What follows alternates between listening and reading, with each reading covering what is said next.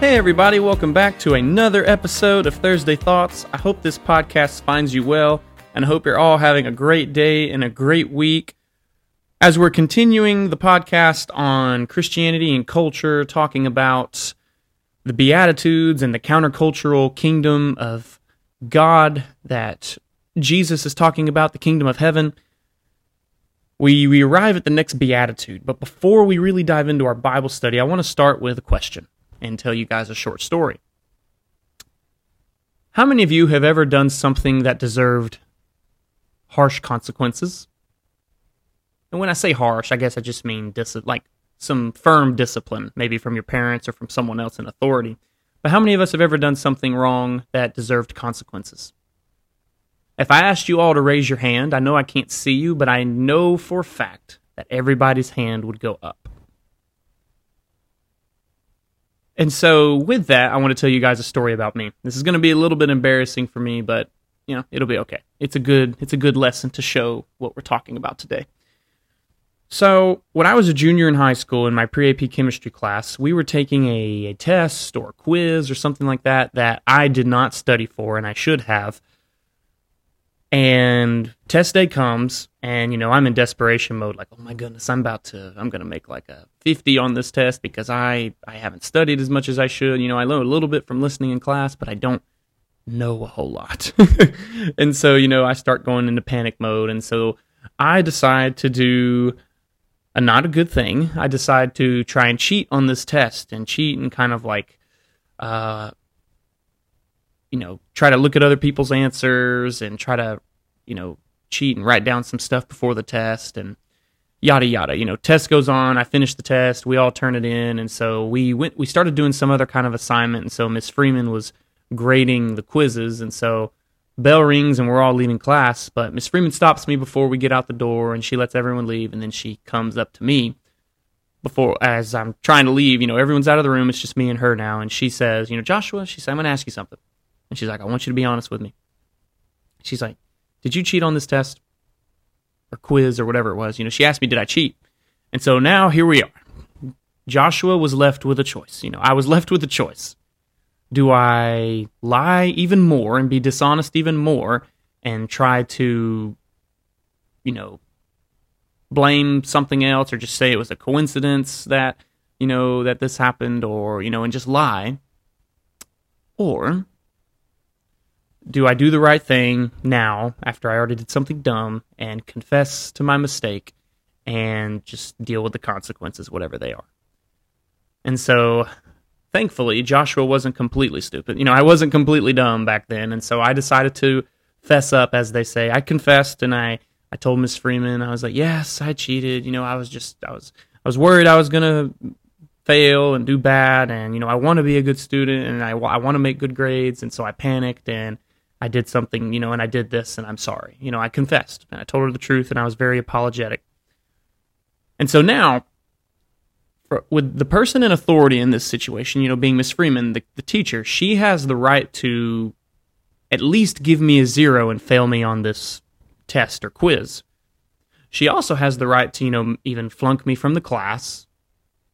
She has the right to send me to the principal's office and possibly, suspend me or, whatever. She has the right, she has the authority to do all these different things and either deal with me extremely harsh or not, and maybe give me, lighter consequences, but I deserved consequences, right?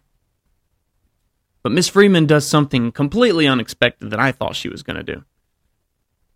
She says, Joshua, she said, I appreciate you being honest, and I appreciate you apologizing, and, because you were honest and you confessed in the end, she's like, I'll give you a chance to come in the morning and take the test over again, but you have to come before school, and you have to try to, you have to do it on your own, and, yada, yada, but she gives me a chance, and she tells me that I can come in the next day and take the test in the morning, or the quiz, whatever it was. And so, I'm absolutely beaming at this point, because I'm just like, I was expecting, to make it, I wasn't expecting to be, dropped from the class or anything, but I was expecting a 0, and I was going to have to explain that one to mom and dad, but she gave me a chance to make up for it. She showed me mercy. She showed me mercy. We're going to define mercy in a little bit, but she showed me mercy instead of dealing with me harshly. And me and Miss Freeman after that had a really good relationship. I became a little bit better of a student in that class, and I just tried my best. And, I wasn't the best chemistry student because chemistry and, once I got up to like calculus, it got a little bit difficult for me. But, I just tried my best and stuff. And she respected that. And she respected that I was honest, and I did something stupid, but she dealt with me in mercy. And, that's what God does for us. We deserve so much worse than some of the bad things that do happen to us because we're sinners and we're unholy and we messed up and we fell from God's grace. But God is merciful and gracious to us and gives us things that we don't deserve. And He loves us even whenever we don't do what He wants us to do. And so maybe some of you have stories like that, but this is the beatitude we get to in Matthew 5, chapter 7, I believe. Yes. So here we are, we arrive at the next beatitude. Fortunate are the merciful. Fortunate are the merciful, for they shall receive mercy. Or probably in your Bibles it'll say, blessed are the merciful, for they shall receive mercy. So I think what's important here is to keep in mind that Jesus is addressing, obviously some of His followers and some of the people who came to listen to Him, right? And so today when we read this, for those of us who are Christians, we're reading this and we are His followers, right? We are in the kingdom of God. And so the thing is that if you're in the kingdom of God, you have already obtained this mercy because you've become a Christian, you've been baptized, you've been washed away of your sins, and you're Christian. You're living in the new life of Christ. And the mercy seat is the starting place, right? And mercy is not just a New Testament concept, right? God has always been merciful, slow to anger, and abounding in His love, right? His mercies are new every morning. In His mercy, He does not treat us as our sins deserve. Mercy is at the center of the gospel. God, who is rich in mercy, made us alive in Christ. The kingdom is all about giving and not just receiving, right? So as we have received forgiveness, we need to forgive, right? As we have received grace, we give grace. As we have received mercy, we show mercy. And so, I think what's interesting is that the Roman culture, we're talking about culture, and so back in their day, Rome was the controlling power in the world, and so Rome was influencing everybody, right? And so Roman culture probably most likely saw mercy as a sign of weakness. When you think about the Roman Empire, they definitely didn't do mercy very well. They dealt harshly with enemies and anybody who threatened to oppose them. And so the Roman culture saw mercy as a sign of weakness. Only the strong survive. And maybe this could have been influencing the Jews who were living under Roman rule. And that's why Jesus is making sure to mention this, because you'd think if you read the Bible, you'd see that God is merciful, so you need to try to be like God and be merciful. So Jesus was reminding them of who God is and who they're supposed to be in God, right? God Himself, through Jesus, was reminding them, right? God was reminding them who He is. And you know what this reminds me of? How culture influences us. The Roman culture could have been influencing the Jews, and it probably was. The same thing happens today. The world's ways tend to cling to us. And we need to keep reminding ourselves that we are not of this world. We are different. And so what is mercy? Mercy is not giving you the punishment you deserve. That's what mercy is. Mercy is not getting the punishment that you deserve. If anything, you get something better. And, for me, Miss Freeman showed me a lot of mercy. And yes, she was a Christian, and she is a Christian, I should say, and she goes to church and all that stuff. And so I deserved a 0 on that test. I deserved to be ridiculed, to be embarrassed, and to be, disciplined. But Miss Freeman showed me mercy and gave me a chance to, redeem myself and sanctify myself, if you will, with my spiritual words and do better. And so from that example in my life and from some others, I've learned that I need to be merciful as well. I got to see it in action in my life, but also reading the Bible and stuff, it helps me realize that I need to be merciful. Obviously, what Jesus says here, fortunate are the merciful, for they will receive mercy, And so you have to give to get. You got to give mercy to receive mercy. Jesus is saying that here. What's the blessing for if you're merciful? You receive it. And Lord knows I need all the mercy I can get, so I need to make sure I'm showing mercy to people. I've been learning a lot about mercy and grace now that I'm a dad with Laser and about to be dad times 2 whenever Josiah is born in July. And so, as a father, I've learned a lot about mercy and grace. And I think about, God is our heavenly Father, and so God looks at us like kids. And so it's kind of a chance for me to kind of, at least in a very minute scale, kind of see how God views us and how he must feel about us with his mercy and his grace and his compassion toward us like parents do their kids. And so, we see that mercy is, not getting what you deserve. Grace is so the difference between mercy and grace. Mercy is, I did something bad and I deserve harsh punishment, but I don't get it. I'm forgiven from it. Grace is just getting something that you do not deserve. Like salvation, we didn't do anything to deserve it or earn it, but God gave it to us. That's grace, right? And so we cannot demand either of them, right? So we have to come to God humbly and in humility to receive that stuff, right? We can only give mercy and grace because we first received mercy and grace, right? And so we have to remember that those of us in the kingdom have received God's mercy through Christ and the gift of his Holy Spirit. Now we're living in the kingdom, right? And we have evidence of that mercy. And so showing mercy is part of our kingdom culture, the kingdom of God culture, right? And so we need to make sure that we show mercy. And I look at this world today, we're thinking about culture. Look at culture today. People aren't being very merciful and graceful, are they? I should say showing grace. People aren't showing mercy and people aren't showing grace. I can't help but think about the political field. I'm not going to get into politics here, but you look at, Democrats and Republicans, left wing, right wing, blue and red, however you want to call it. You just look at both sides of that in this political field. People are not graceful. People are not showing grace to each other. People are not showing mercy to each other.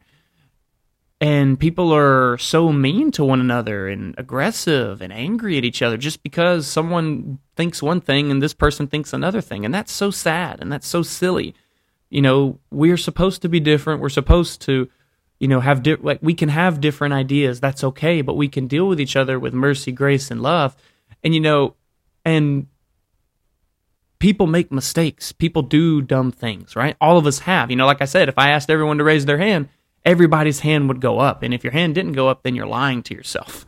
Because the reality is we all messed up and we've all done dumb things. And, when people do things wrong in today's culture, the world tells you to, don't show them mercy, get on them, make them suffer. They did something wrong to you. They deserve to be humiliated and made fun of and ridiculed. But Jesus tells us the opposite. Jesus says to show these people mercy and to give them grace, give them things that they don't deserve, right? And so I want to take a second to talk about this word, right? This Greek word here that mercy that we translate in English as mercy. This eleimon or elimemon or however you say it. Sorry, my Greek is a little bit rusty, but my etas and my epsilons, those Greek letters, they sound kind of similar, and so I don't know if I'm pronouncing this word exactly right, but eleimon, we'll call it that. Eleimon basically is this word that we translate as mercy, and so kind of this gloss definition of it is kind of like merciful, feelings of pity, with a focus of showing compassion to those in serious need. That's kind of the idea of this. In one of my Greek lexicons, the authors, the scribes and the scholars who really study Greek, I'm just kind of like an amateur when it comes to Greek, but they also talk about this, this word eleimon that we translate as mercy kind of gives you the idea of being concerned about people in their need, right? Merciful, sympathetic, and it's showing the compassion of God. That's kind of the idea that this word shows. And so think about all the mercy and grace God has showed us, right? We denied God and we became sinners, right? And we sometimes still deny God and we sin whenever we know better. And it's like a slap to God in the face and telling him, well, I want to do this my way real quick. That's imagine having someone do that to you. That happens to God a lot whenever we sin. Basically, every time we sin, we're basically slapping God in the face and telling him, God, I'm going to do this my way.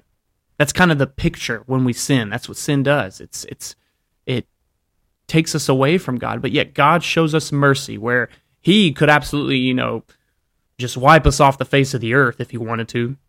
He chooses to love us and show us mercy. I think I want to read Psalm 103. This is going to be a long reading, but I think it's important for us to read this. This is kind of an idea of how God deals with us. And so, as we're reading this, this is talking about how God deals with us, but we also have to think about how we as Christians show this type of mercy and grace and love to people in the world. So as I read this, I want you to think about how can you show this type of mercy and love in your life. So let's read Psalm 103. Bless the Lord, O my soul, and all that is within me. Bless his holy name. Bless the Lord, O my soul, and forget not all his benefits, who forgives all your iniquity, who heals all your diseases, who redeems your life from the pit, who crowns you with steadfast love and mercy, who satisfies you with good so that your youth is renewed like the eagles. The Lord works righteousness and justice for all who are oppressed. He made known his ways to Moses, his acts to the people of Israel. The Lord is merciful and gracious, slow to anger and abounding in steadfast love. He will not always chide, nor will he keep his anger forever. He does not deal with us according to our sins, nor repay us according to our iniquities. For as high as the heavens are above the earth, so great is his steadfast love to those who fear him. As far as the east is from the west, so far does he remove our transgressions from us.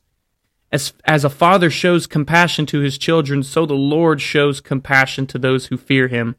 For he knows our frame. He remembers that we are dust. As for man, his days are like grass. He flourishes like a flower of the field, for the wind passes over it and is gone, and its place knows it no more. But the steadfast love of the Lord is from everlasting to everlasting on those who fear him, and his righteousness to children's children, to those who keep his covenant and remember to do his commandments. The Lord has established his throne in the heavens, and his kingdom rules over all. Bless the Lord, O you, his angels, you mighty ones who do his word, obeying the voice of his word. Bless the Lord, all his hosts, his ministers who do his will. Bless the Lord, all his works, in all places of his dominion. Bless the Lord, O my soul. Amen. I love the Psalms, going through there and reading them. And so that psalm is all about praising God and how amazing he is because of how he deals with us, right? God doesn't deal with us in our iniquity, or aka sin, in our trespasses, our wrong things that we do, our sins and mistakes. God doesn't deal with us in that, because if he wanted to deal with us in that, he would be very harsh to us, because he is holy and doesn't deal with sin. However, his steadfast love, the Lord is merciful and gracious, slow to anger and abounding in steadfast love. God chooses to do that for us and shows us mercy. So how do we show steadfast love and mercy and grace to people? How do we do that? And I think really you just look at the life of Jesus. I think if you look at the life of Jesus and see how Jesus dealt with people, Jesus was kind, Jesus was loving, Jesus dealt with people with grace and mercy, and he dealt with all kinds of different people. I think about another passage I want to read real quick is Ephesians chapter 2, verses 1 through 10. Paul writes, "And you were dead in the trespasses and sins in which you once walked, following the course of this world, following the prince of the power of the air, the spirit that is now at work in the sons of disobedience, among whom we all once lived in the passions of our flesh, carrying out the desires of the body and the mind, and were, by nature, children of wrath, like the rest of mankind. But God, being rich in mercy, because of the great love which he loved us, even when we were dead in our trespasses, made us alive together with Christ. By grace you have been saved, and raised up as with him, and seated us with him in the heavenly places in Christ Jesus, so that in the coming ages he might show the immeasurable riches of his grace and kindness toward us in Christ Jesus. For by grace you have been saved through faith, and this is not your own doing, it is the gift of God, not a result of works, so that no one may boast. For we are his workmanship, created in Christ Jesus for good works, which God prepared beforehand that we should walk in them. And so again, we see that salvation is a gift. That is grace. We were given salvation by grace. We are saved by grace because God just freely gives it through our faith. And our faith requires action, as we see in James. James tells us that faith without works is dead, right? And even Paul is talking about it here, right? He says, not a result of works, so that no one may boast, for we are his workmanship, created in Christ Jesus for good works, which God prepared beforehand that we should walk in them. And so you see that we have to have faith and action behind it. And so part of our action, part of the way we show our faith and the grace and the salvation that we have is by showing mercy to people. Right? James chapter 3 verse 17 says, "But the wisdom from above is first pure, then peaceable, gentle, open to reason, full of mercy and good fruits, impartial and sincere." That's the wisdom from above. And so we have to remember that we need to be merciful. Fortunate are the merciful, for they shall receive mercy, right? That's what Jesus says.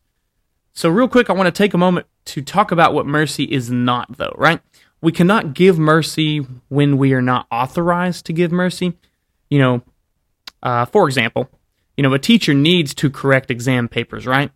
And provide students with the appropriate marks and discipline to show them what they, did wrong, correct? Similar to this, mercy does not avoid confrontation. However, we are still required to speak the truth in love, right? 1 Peter 3:15, talks about, right there, verses like 15 through 17, Peter's talking about, always be ready to give a defense or a reason for the hope that is in you, but do it with gentleness and respect, right? Mercy does not avoid confrontation, but it still speaks the truth in love, right? Mercy does not condone dishonesty and indiscipline, right? There is a difference between forgiving and enabling irresponsible behavior, right? Mercy requires that I see people's hurt and see people's mistake and respond with compassion, right? Especially if the person mistreated me. However, that does not mean that we shouldn't point out and help people see the sin in their lives and help them, right? Jesus is always interested in what is going on in our hearts. He is not interested in our charity and our religious acts if it is not motivated by love. As Christians, we live with holding all these different truths and tension and balance, right? We need to uphold justice, right? We need to make sure that justice is being carried out, and we need to make sure that we are not in sin and that we hold sin accountable, and yet we have to be merciful too. So how do you do this? Well, the basic answer is you get balance as you walk closer to Jesus and hear his words in your heart in these different situations, right? We need to be merciful to those in situations, especially whenever it would benefit us to be harsh to them and seek vengeance. We need to remember to be merciful, right? Being willing to let go of retribution is an act of mercy. And so Jesus, let's look at, again, I think the best way to think about how do we hold up justice and be merciful at the same time, you have to look at Jesus. When Jesus dealt with people, he dealt with them mercifully and gracefully, right?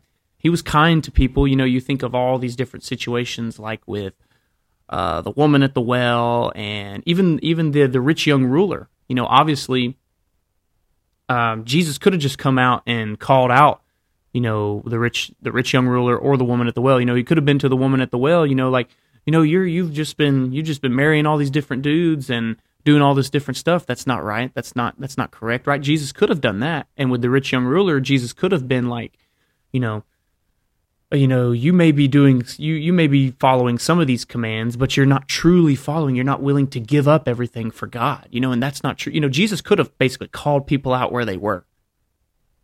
But instead, he deals with them kindly and mercifully and kind of gently shows them their ways, right? And he kind of gracefully puts it out there for them to see it, right? For the rich young ruler, he says, good, good, you've kept these things. There's still one thing you need to do, though. He says, go sell everything you have and give it to the poor and come follow me. And, Jesus didn't embarrass him and tell him that, he was prideful or anything like that, but Jesus just kind of gently showed the rich young ruler.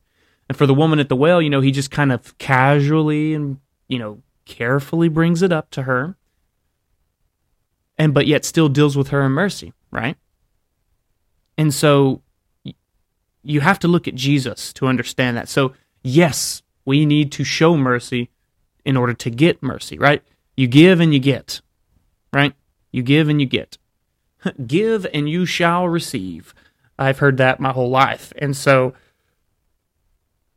we need to make sure we give mercy and we show mercy to people, but yet at the same time, we need to remember that we also have to try to hold people accountable too. We can show mercy and not give people the consequences for their sin and mistakes that they deserve, like God does for us. But yet, God still points out the sin in our lives, right? The Holy Spirit helps point out the sin in our lives, right? We read the Bible and we see, I shouldn't go out and get drunk and get out of my right state of mind, right? The Bible says it's a sin to be drunk. And so when I go get drunk, God doesn't, if I go get drunk on one night with my friends, because I got a little too carried away and I went too far, God doesn't just condemn me. No, he deals with me in mercy. He shows me, and with our conscience and the work of the Holy Spirit, he shows us that we're wrong gently and helps us get right back with him, right? And redeem ourselves and get back with him. And we get forgiveness of our sins and we move on and we try to be better. Similarly, if you're a parent and you catch your kid, out with his friends, drinking or doing things that they shouldn't do, yes, you need to discipline him and make sure he or she knows that's wrong.